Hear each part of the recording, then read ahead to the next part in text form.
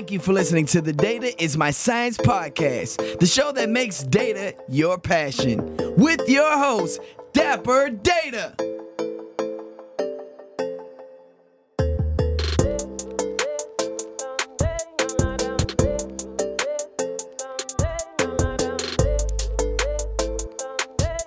What's up, everybody? You're listening to the Data is My Science podcast, the show that makes data your passion. I am your host, Dapper Data. Today, we're going to talk about the mind. We're going to get deep into the mind, right? We're going to understand how the mind works, how it's related to data visualization. Okay, we're going to tie all of those things. All right. Psychology knowledge helps to create the design which will make users perform the actions they're expected to do, right? Such as making purchases or contacting the team, whatever it is, whatever action you have, right? Sometimes a design can influence that action. And it's important to understand how that works. Okay, so we're going to talk about design psychology. We're going to talk about data visualization. We're going to dive into both of those things. And as you know, I like to bring a special guest on because I don't know everything, right? I don't know anything really, but but I You learned know from my almost guests. everything.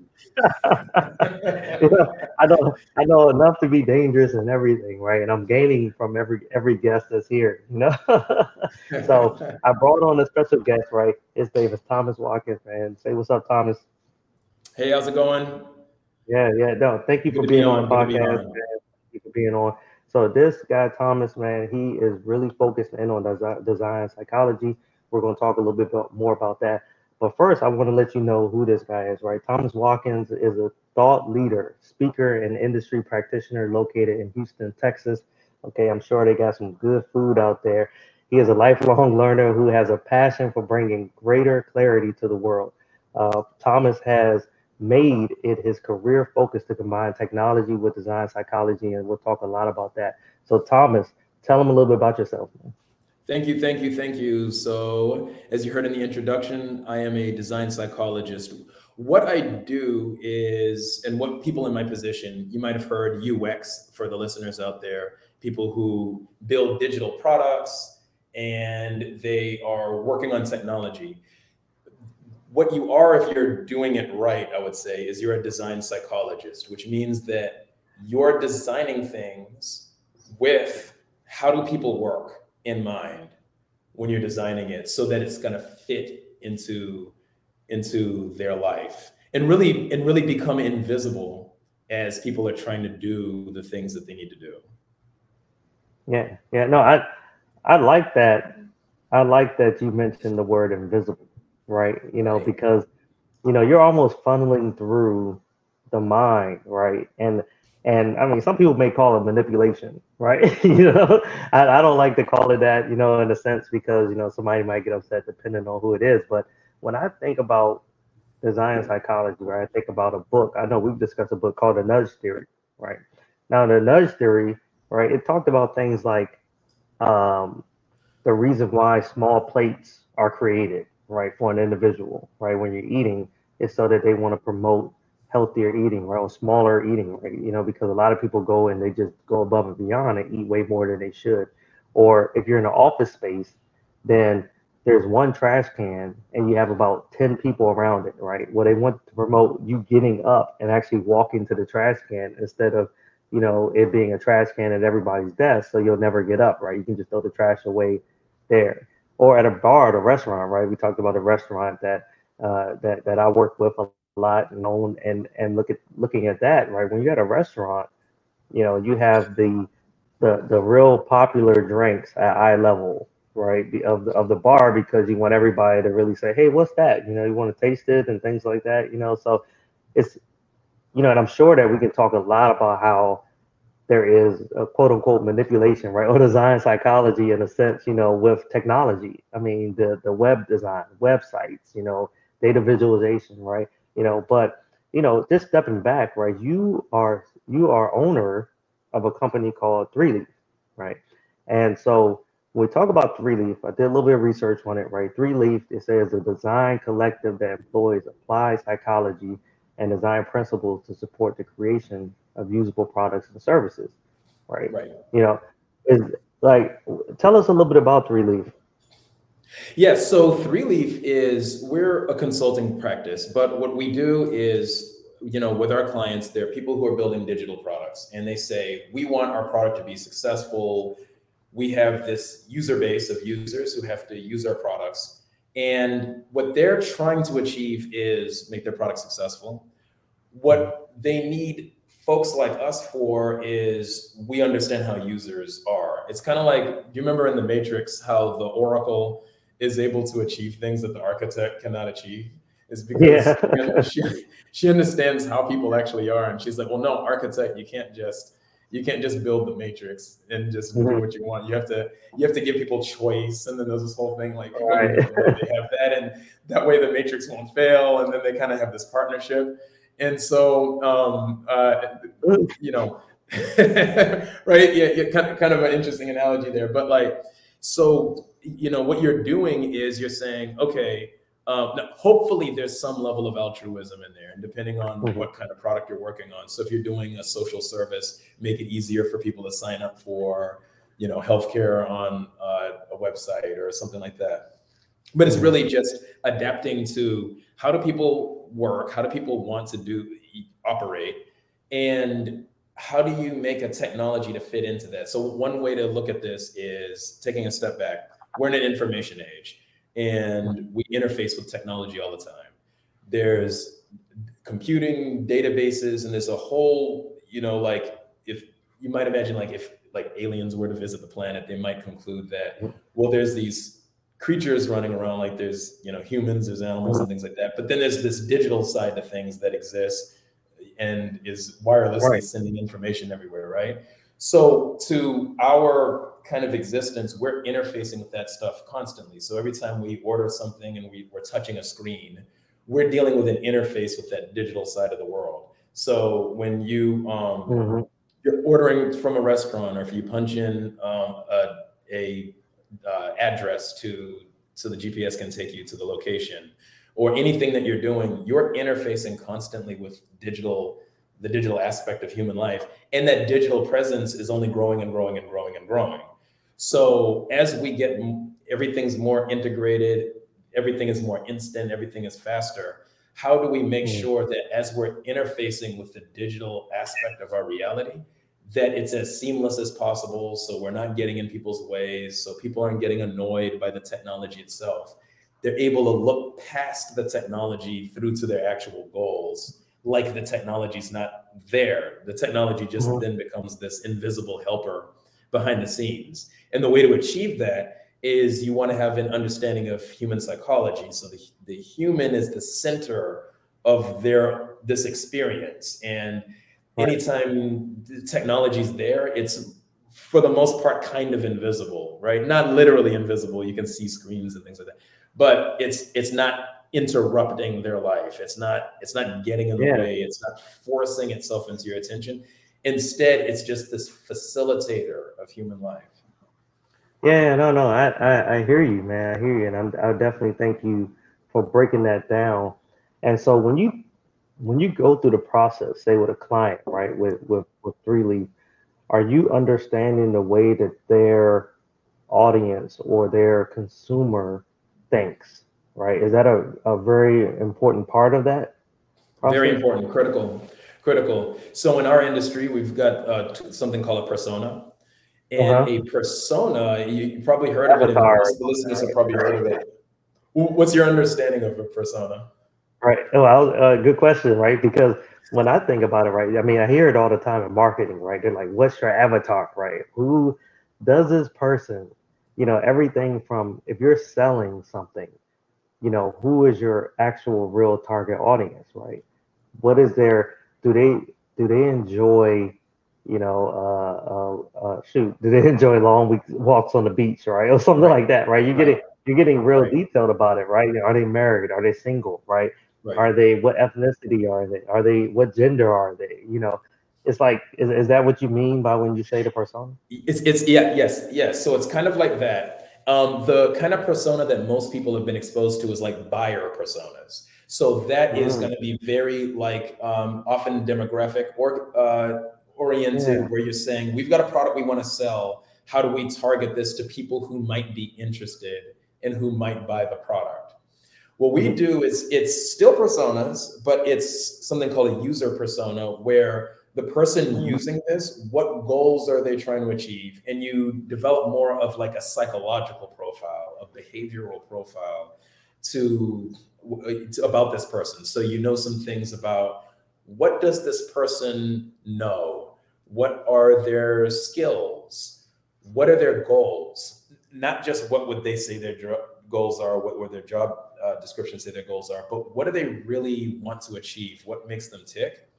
And when you know these things and you are able to illustrate it in some type of way, maybe a document of some sort, or a company might have personas, and you maybe make a poster out of it and put it on the wall, and it becomes part of the company culture where they say, we're designing this app for Sam the salesman. And this is the thing that they're trying to achieve. And then quotes from people who represent Sam. And then everyone is able to fix their mind on, we're solving this problem for X, this persona. And it makes it a lot easier to make design decisions, to think about what should be the direction that we go in, and to fill that gap of, where are we with our technology and how do we close the gap of making this as seamless as possible for our users. Man, that's interesting because I never thought about, I've always been thinking about buyer persona, right? I'm pretty sure I'm like part of the 90% that thinks that way, or more, right? Because, we always have this product, right? You're building businesses, our culture, not even just our culture, but in the world right now, the society today are just saying, hey, look, start your own business, right? Everybody has their own business stuff, but what they're looking for is that buyer persona, right? When they're going through things, but there's a difference. And I never understood the difference till you broke it down, right? It has a little bit of the buyer persona in there, but it still has its own unique aspect, and I didn't realize. Right. And then plus we also live in the age of buying and selling of data. And then that becomes a big thing of like, Facebook can sell companies data, and that company is better able to make targeted ads and things like that because they know something about the about that as a persona. And then so more and more, usually those buyer personas, they're in the marketing departments, and they're like, okay, who are we gonna sell this to? And then the personas, like the kind of user personas, they are often on like the product team who's building the software. Now, oftentimes there's a heavy overlap, right? It might be a product that it's like on the app store, and like seeing about it and using it is like really close together, versus some companies build enterprise software, and the buyer might be someone who is a high-ranking executive who writes a check for an annual subscription, where the users might be employees who by the hundreds or thousands have to use a certain software application. And they're very different in that case from the buyer. So it's always important to be really, really grounded, because what we do is user-centered design. Yeah, that's the term for it, UCD, user-centered design. And it's the really this started. It's what's known as UX today. That the history of it comes from human factors. Human factors is the field of you're engineering things with the human in mind, and this came from right around World War II. It was discovered that the previous mentality was like, you have to use these machines, whether they're airplanes, submarines, and stuff like that. You, the human, have to adapt to the machine, right? And this is part of just the the hierarchical authority structure of also the military. Is like, you do as you're told. You're whether you're working at a factory or you're working in the military, that's kind of the mentality. Well, after enough planes crash or enough accidents at the factories happen, you start realizing, okay, we need to make this so that it's centered around how do humans want to do things. So if you're designing an airplane cockpit or the console of a submarine, the positioning of the buttons, the locations of things, how easily this one you move, it's adapted to your hands. So ergonomics is one that's a little bit more familiar to folks. Is ergonomic scissors have the grips for the fingers, or ergonomic chair is made with knowledge of how your back is aligned and stuff like that. And what we do is it's the same concept as ergonomics, but it's taking psychology. So if you think of things like memory working memory span, how many pieces of information can a person hold in their mind as they're making decisions? How will people notice things on a screen? How will people, a forgetting curve, you remember some things for some months and then it falls off. Right. All of these aspects of, attention, motivation, all these psychological attributes, when you're aware of these kinds of phenomenon and you're bringing that to the design process, you're able to achieve a lot more as a designer. Yeah, I never noticed how important that aspect is because, I'm one who would just create something, right? Just put it out there. It's all good, but you're not even thinking about your end user, right? You're not thinking about that the end user thinks a certain way, right? And you mentioned something that actually caught my attention. Well, all of it did, but one thing that you mentioned was I forgot the word you used, but I guess to sum it up, basically the attention span that somebody may have for a specific look. Think about a website or think about a video, right? You're putting this video out, right? And the average attention span of a human or versus a kid versus a person between certain ages versus a person that actually does one craft versus another, right? All that stuff matters. That attention span, like, why would I make a video that's like 2 hours long, right? Knowing that my audience attention span is kids or something, You probably use this knowledge more often than you think. You Uh-huh. probably actually do utilize it in your day-to-day Oh. work when you're catering to people, but you might not Mhm. be specializing it in the way we do. But if like the example that you just gave, like if someone was a videographer, Uh-huh. they might know that, if you have this clip or this scene for too long, it's going to get boring. So you've got to put this in, or, Right, while the right, person's talking, switch to the B-roll and make it looking. And people right. become aware when they're catering to audiences, like the loosely the tendencies Mhm. of the audience and the viewers. What they're probably not doing is like diving deep head on into it as like a science, like deep into the Right, psychology of right, like right. studying the heck out of it and saying like, okay, I'm gonna craft this so that it's taking into account all those factors. Right. And I would say, I guess, understanding the why, right? We Mm. do it. We do it, like you said, we probably do it more often than not, but we just do it because either everybody else doing it or we're just moving fast, right?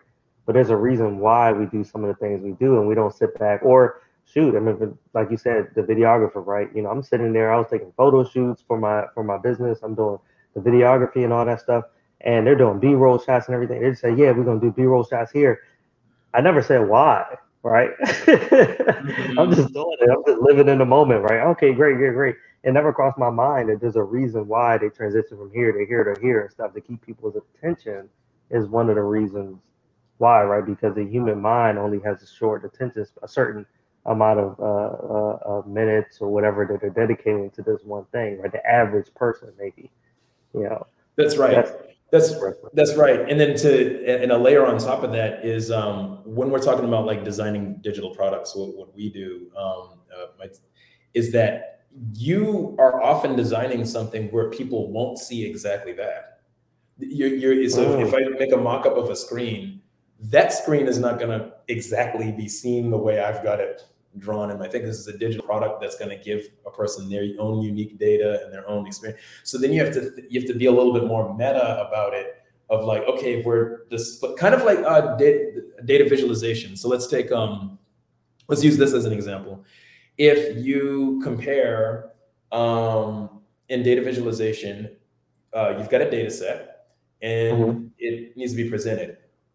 Presenting a specific data set for a specific slideshow for a specific mhm, audience, that's different than designing, well, this type of data with these columns needs to be presented to this kind of job role and they need to make X, Y, and Z decisions with it. And one of them, the exact data that there is. So you have the ability to highlight what's important in that data and design for mhm. that specifically. And the other one, you have to have like a little bit of a better knowledge of like, what does, what do people need to attend to? What's the nature of this data? What's the normal range?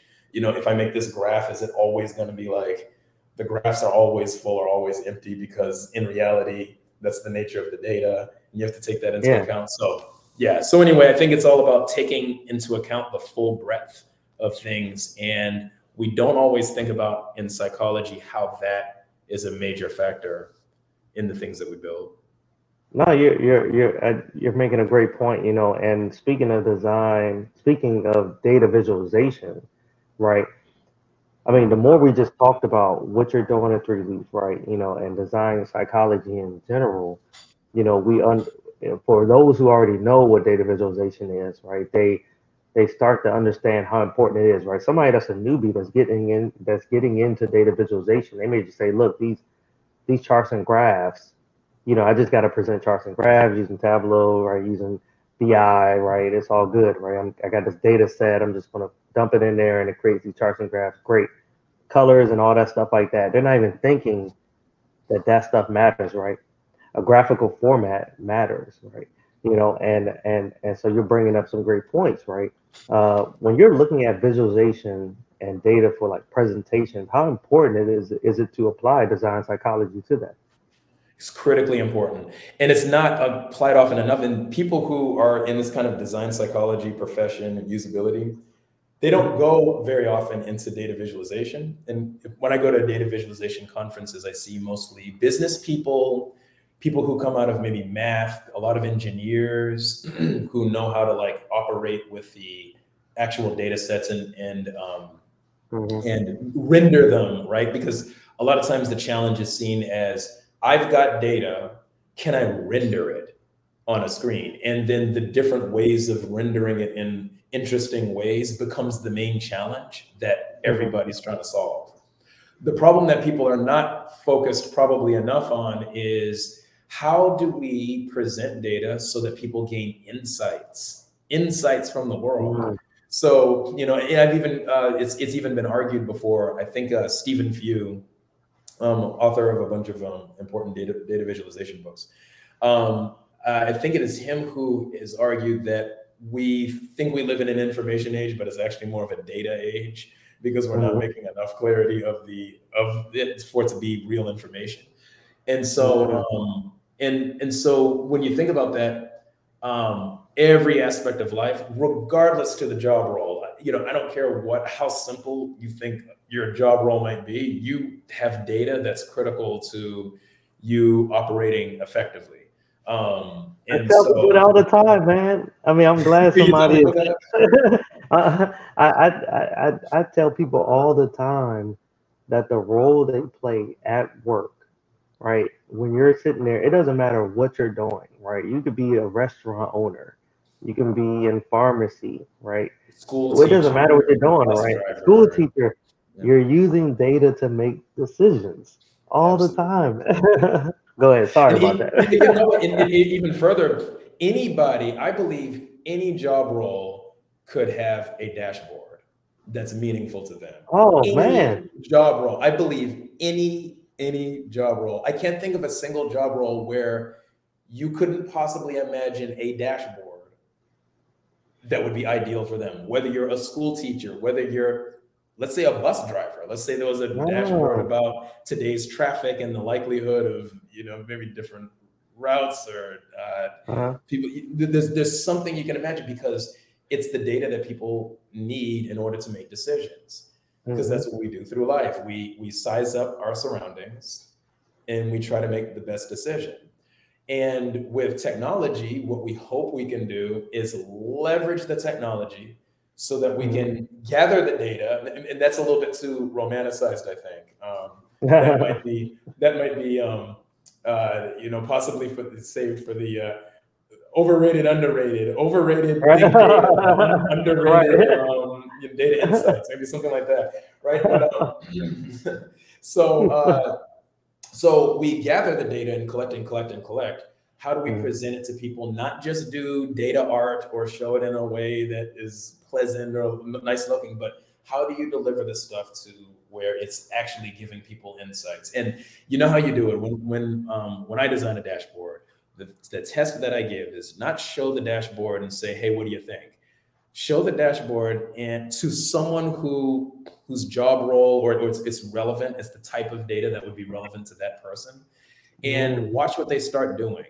If they say like, oh, it looks nicer, they start giving superficial feedback, that's one type of response. But if they start reading it and responding to it as if it's, actually data, oftentimes that's a good sign because they just start using it. They just start instantly reading it. They're like, well, that shouldn't be that high. This should be at this level. I don't know what is going on with it. And then that's when I start hearing that, I'm like, yes. That means they understand. That's right. They understand it so well, it's invisible, right? Yeah. Because they're looking past the physical features of the dashboard. They're not saying, oh, I like the colors. And then they're saying like, well, I don't know why, you're showing it to a school teacher. It's like, well, I don't know, this person's scores are so, low, but they're going to all the classes, their attendance scores, that's not lining up. It's because they're expecting a correlation and then there isn't one, or they're looking for outliers. They're looking for stories being told in the data. So when we can do more data storytelling and do more, supporting people's insights, and this requires investing time in understanding the psychology of people in general, but then also in the specific persona that you're catering to, interviewing them, talking to them, sitting next to them while they're doing their work, kind of getting into their world and seeing what makes them tick. Man, you just spit so much knowledge, right? I hope you're hearing this, audience. This is amazing, right? We're entering something right here. We're entering the brain, man. That human psychology, the understanding the brain and the way it works, and applying it to the end result, right? You can apply that to not just data visualization, but the entire aspect of data science, right? When you're asking those questions, right? Understanding how the organization works, right? Asking the right questions to get the answer out of them. They need to. I talk to CEOs all the time, right? And I'll give a perfect example of a CEO. I talk about this. I've talked about it probably in about 1 or 2 episodes before, but it was a CEO one time that I sat down with, and I presented to him everything except for the visualization piece, right? And I was presenting the Excel spreadsheet, right? I'm like, I did this in Python, all this stuff. He's like, I do not care. What do you? The end result is what matters, right? The data visualization piece. He wants the charts and graphs, right? And that goes back to tell me that goes back to show that everybody at a certain level, right, within their organization needs that dashboard, like you mentioned, right? They need that visualization piece, right? I understand charts and graphs better than I understand Excel spreadsheet with a bunch of rows and columns and numbers and things like that, right? And then I can make a decision based off of this chart and graph faster than I can make a decision based off of something I really don't understand, And so you're bringing up some great points there, man. That's right. And one way to think about, there's a couple of ways to think about data visualization, because I know your audience, this audience is very familiar with data and statistics, but it's kind of probably a mix. One way to think about this is signal detection theory, not to get too deep in it, but signal detection theory. You're dealing with the question of, you've got stuff that you see. Imagine you're looking at a radar visual, right? And you've got dots everywhere, period. You've got dots everywhere. Some of that is the signal, some of it is the noise. So in data visualization, we're trying to increase the signal and reduce the noise. Reduce the noise of the data being presented, right? That's right. Because if you were to look just straight at the data tables, right, it would be like almost all noise, because you have to really look around for the signal, and most of what you're seeing is not relevant. That's why you have just basic graphs even exist, because you're like, okay, look at these dots, or look at the lengths of these lines, and you're able to perceive that. Whereas it's harder to just pick up the idea of trends when you're just looking at tables. So, as a simple example, time series data. Usually time series data is represented with what type of chart? You feel the line? Yeah. Because usually when people hear time series, that we only made this point. People think time series is a type of chart. It's that type of data. But I then think there's usually a about chart. time series. I think about the actual algorithm, right, being utilized. Oh, I think about time series. When I think about time series, I think about looking at. I mean, and maybe there is a. I didn't think about it from a visualization standpoint at all, right? I've always thought about over time capturing data, right, to be able to show it, but it's more of a statistical point of view things, right? Is that's that is right. that what you're doing as well? Yeah, exactly. So like normally when you're looking at time series data, well, I guess that you know, it's no point in me wrong here, but I've already got the pen in my hand, so it's wrong. You're looking for trends. That doesn't really show up. It's green. I don't know why, but the sun's shining. But for the listeners, I'm drawing on the board. It didn't work out. So you are interested in the trend of the data. So if you depict all these different points as one continuous line, for example, it's easy for the human eye to instantly perceive that as a shape that has a trend. And it's easier to understand that. That's the core of data visualization: the lengths of lines, the positions of dots, the shape of lines. When you're taking those kinds of elements, you're catering to stuff that you get for free because you have a sensory perceptual cognitive system where all of that stuff happens instantly. So you're constantly taking in stimuli into your eyes, and you're able to get a certain amount of that automatically. So as data visualizationists, we say, okay, well, we're going to take this huge data set, we're going to depict it in a way that it caters to the human eye, optical, and brain structure to where you get a certain amount of it automatically just from looking at it. So then we take that to a more extreme stance and we say, like, okay, now that we've got basic graphs, charts, and that stuff that exists, how do we crank up the signal and temper down the noise? And Yeah. so, and there's a lot of implications to that, right? So that's against the goals of maybe data art, right? If someone is kind of in the business of like, well, I make graphs look really beautiful and I decorate them and they do that. Well, oftentimes they're adding noise for the sake of entertainment. And then that's Mhm. not the goal you want to achieve with data visualization. You want to increase the signal, reduce the noise so that the person who's perceiving that can get their insights as clear as possible. Yeah, and I guess ultimately what you're doing is making it easier for those decision makers, right, to see and Right. understand the trends, right, the outliers, the patterns, right, over time, like you mentioned, right, all that stuff in the data, you're able to see those trends over time, and that's the decision maker wants to see that, right, over a series of time, right. If you were mentioning time series, or if it's like maps and charts probably were among the earliest forms of data visualization, Right. and I'm seeing the way that you're able to really make a difference when it comes down to that. That's You right. know, That's right. So hopefully we're making the world a better place by making these insights easier to see. yeah, definitely, man. And the way I look at data visualization, man, is probably only successful to the degree that it encodes the information in the manner that our eyes can discern it, right? That's And our right. brains can understand it, right? You That's know, right. that's the That's only right. way that I see data visualization, and it's crazy. I really didn't see it like that until I would say that CEO told me that they want to see that part, right? They don't want to see all the noise. The noise is not helping them at all, right? Make that decision, right? You know. And then people give up on data visualization in general. I've heard people say because they didn't get the right ones.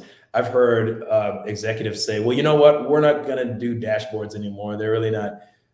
They really don't work that well. We need to focus on ML and algorithms and stuff like that." Well, yeah, that's wonderful. We need the ML and the algorithms, but let's not Mhm. give up so fast on the basic.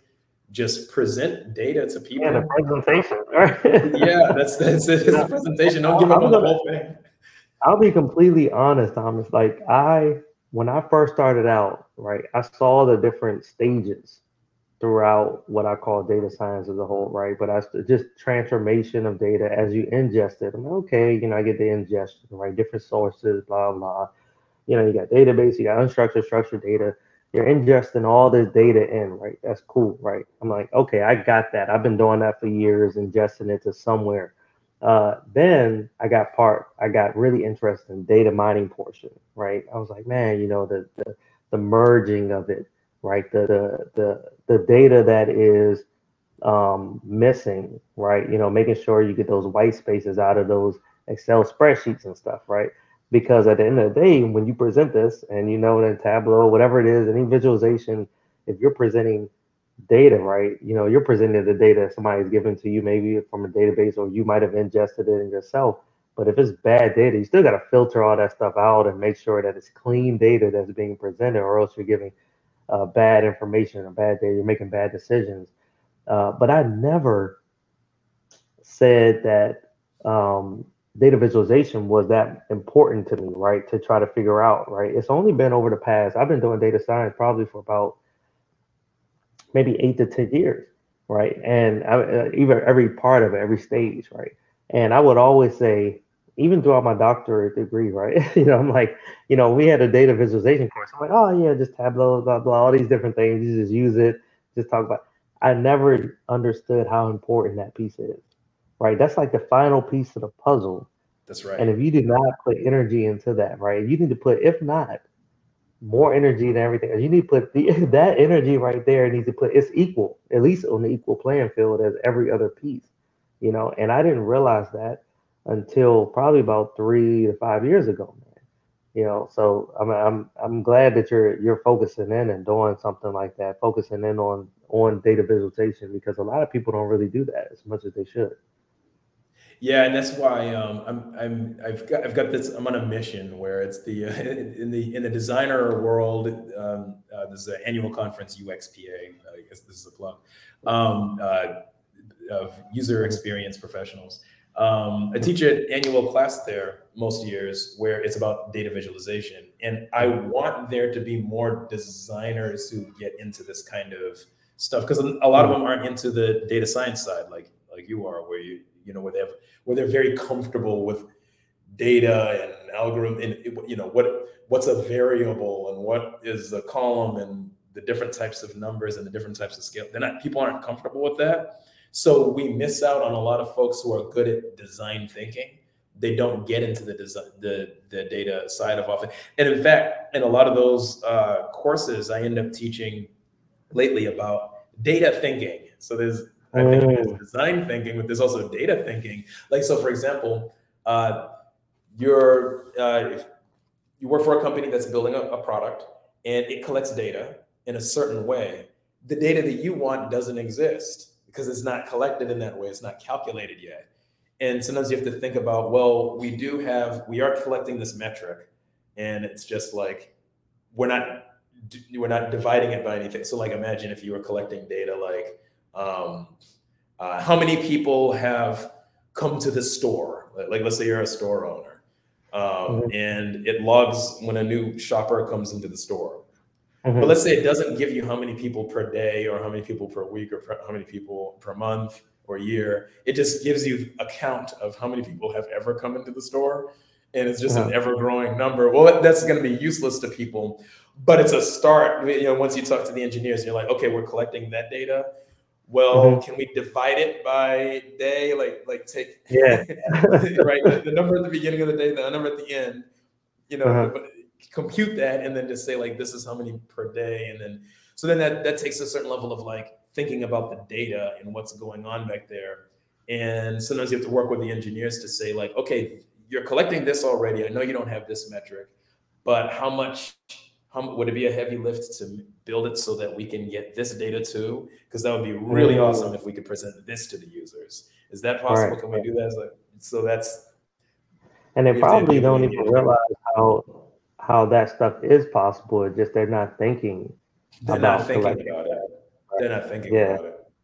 Yeah. It's like open your mind, right? To think. But is honestly, I would say that creativity has been a big part in my way of thinking, right? And I had to understand how to be more creative with how to ask the right questions to myself, right? When starting a company, thinking about data, right? you have this end goal, this end project that you're trying to do, right? Am I collecting all the right data? Because sometimes there's data that needs to be collected. Like people think, right?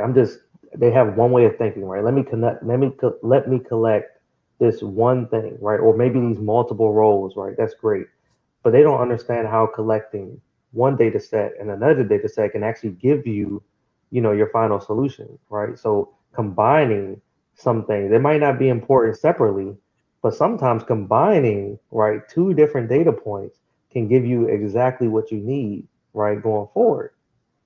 So yeah, man, people don't think like that a lot of time, So Right. I do want to highlight, right? When we talked about UX, right, we talked about usability, in there we talked about data visualization, right? You know, And, so I want to get into um, everybody knows I like to end it with some type of summary or some type of dope nugget, right? Gem. So after hearing this conversation, right? Um, in my eyes, I think two important things to understand. One is data viz, is for that human perception standpoint, right? Think like the person, the end user, the consumer, right? The person that is on the other end. I like the fact that you say user, right? Versus that buyer persona. And also, I want to highlight, right, patience. You know, Patience is important, right? Understanding the person that you're working with, and at the end of the day, the how the visualization piece is going to come to light. Don't rush it, right? Patience is important. Is there anything that you want to share with the audience as a summarization? I would say that remember that the user uh, is the kind of end goal usually in a lot of the stuff that you're thinking about. In data viz, the screen or the graph is not the end result. It's the person who's on the other side perceiving that and able to make decisions with it. Great point, man. Great point. Well, Thomas, I appreciate you being on. I like to play this game. Everybody knows what's called overrated, Please. underrated. At the end, basically, I ask you a series of topics. You get to decide whether it's overrated, underrated, or right where it needs to be. Are you ready? I am ready. All right. The printer. The printer. Yes. Ooh, that's a tough one because printers usually suck. Oh, I guess I'm gonna have to say though underrated because I like the physical copies. I think that's important. Oh, you do? Oh man, that's the Yeah, first I heard that from like a technologist, man. Yeah, I haven't heard that in a while. right. It is. All right, all right. Snow. Snow is because people do love snow in the so it's hard to say it's overrated. Mhm. Um, What about you I though? for me, man, I like snow. Man, I like snow, Mhm. so I'm gonna have to say underrated. Y'all don't get it out there in Houston, right? We don't, we don't. I grew up partly in Boston, so we got it all the time. Oh, I so live you in got Boston. snow out Yeah, there, right? right, yeah. But in Houston, no.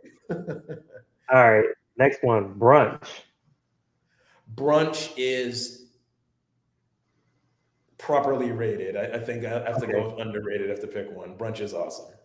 I agree. I agree. All right, I'm doing this for Houston because they said that this is popular. Tacos. Tacos are.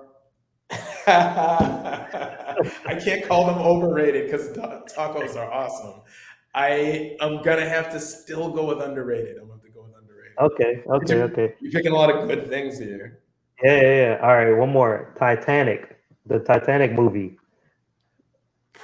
Probably overrated. I agree, man. Yeah, I would say the first time I saw it, I'm a big Leonardo DiCaprio fan. I think he's a good actor, and I was like, okay, it's cool, but that was younger generation Leonardo DiCaprio. But after that, I was like, all right. I think I talked to somebody else. They said something that was important to me. I was like, oh, the or that resonated with me that the song, the Celine Dion song or Right. whatever, is actually something that continues on, that keeps it going, right? That's true. That's true. That's true. It became bigger Yeah, yeah. than Titanic. All right. Well, one more thing. NASA Johnson Space Center. Have Oh you? man, I think that NASA is underrated. So I'm gonna even add to that. SpaceX overrated, NASA underrated. Oh my goodness. Oh man. Oh man. I love space. I think SpaceX is doing great things, but I think we need scientific exploration. We can't just have egotistical ambitions. Right. Rich space people. I'm with you, man. I'm with you. All right. Okay. Hey, look, Thomas, man, it's been great, man. You've been a great guest. Thank you for listening to Data's My Science podcast, audience. This is your host, Dapper Data. This is a show that makes data your passion. Thomas, again, I appreciate you being on. Where can they reach you at if they want to get in touch with you? And are you promoting anything? I'm not promoting anything right now, but 3leaf.consulting is my website, 3leaf.consulting. And otherwise, if you're a professional, find me on LinkedIn, Thomas Watkins, or find 3Leaf Method on Instagram is how you can also connect with me. All right. Thank you. And audience, you know that you can reach me at Mr. Dapper Data on any one of the social media platforms. Definitely hit me on LinkedIn. I'm always on there. But 81 Twitter, Facebook, you name it. And definitely look out for my book coming out talking about social media analytics and how I can help you out for that. It's actually already out, but I'm doing another version. So just go ahead and ping me if you need me. All right. Love you all. Peace. Thank you for listening to the Data is My Science podcast, the show that makes data your passion, with your host, Dapper Data.